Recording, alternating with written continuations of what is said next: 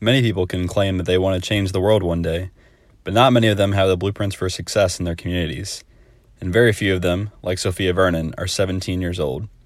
Vernon, a senior at Bucholz High School, is the founder of Being Inner Value LLC, a Gainesville-based nonprofit aimed at helping young women affirm their inner value, develop confidence in their bodies and selves, and deny seeking external validation in how they look or what others think of them.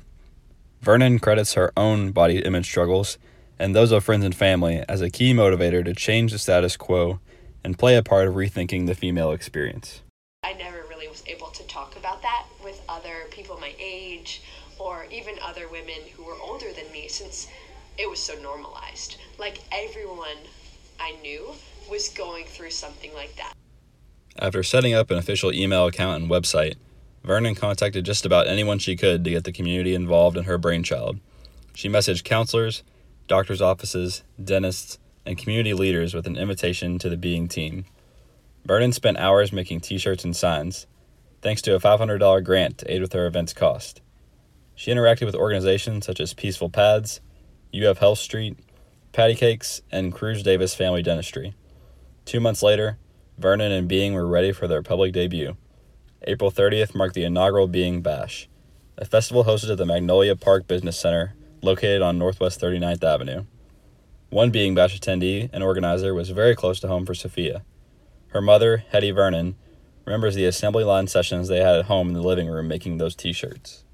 We would have, cricket sessions in our living room, cutting out vinyl, definitely assembly line, but it's lots of fun. I love supporting it, spending time with her, and then seeing the results.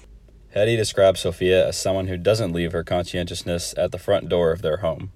She's in tune, with everybody's feelings. I know she is that way out in public, but, when she comes home, she could almost sense sometimes it's like, okay, Mom's feeling a little tired, so I'm just going to jump in and do the dishes, something like that. Whether the pair is going on road trips and analyzing audiobooks they've read, or having a conversation at the breakfast table, that bond is evident in what Being has become. With Being Bash now in the rearview mirror, Sophia has extended Being's footprint to become more regular. Being hosts free monthly workshops in the greater Gainesville area that explore a unique topic in embracing inner value and confidence. September's workshop had attendees make and take home their own menstrual care kits and face masks. In August, Being hosted back-to-school yoga, taught by the Heat Center of Gainesville Incorporated. Santa Fe College's police department presented July's Self-Defense for Young Women workshop. Being also has a presence in Bucholz's halls now.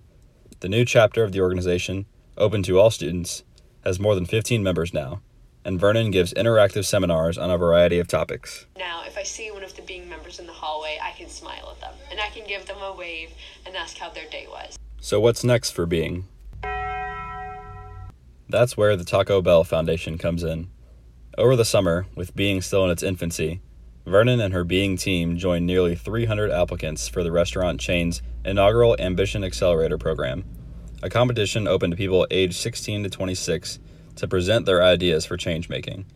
In September, Taco Bell selected Being as one of the top 25 proposals, meaning Being will receive a total of $1,500 of seed funding and a chance to win an additional $25,000 at the program's summit, a 3-day, all-expenses-paid trip to Taco Bell's headquarters in Irvine, California, where teams of young people from across the country can network and grow their ideas.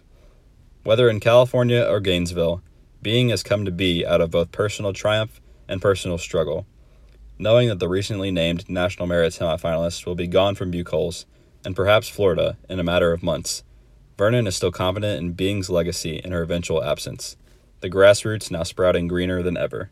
I hope that we have a community where young women can define their own success, define their own value, and really find that internally rather than always looking outward. Caleb Wiegand, WUFT News.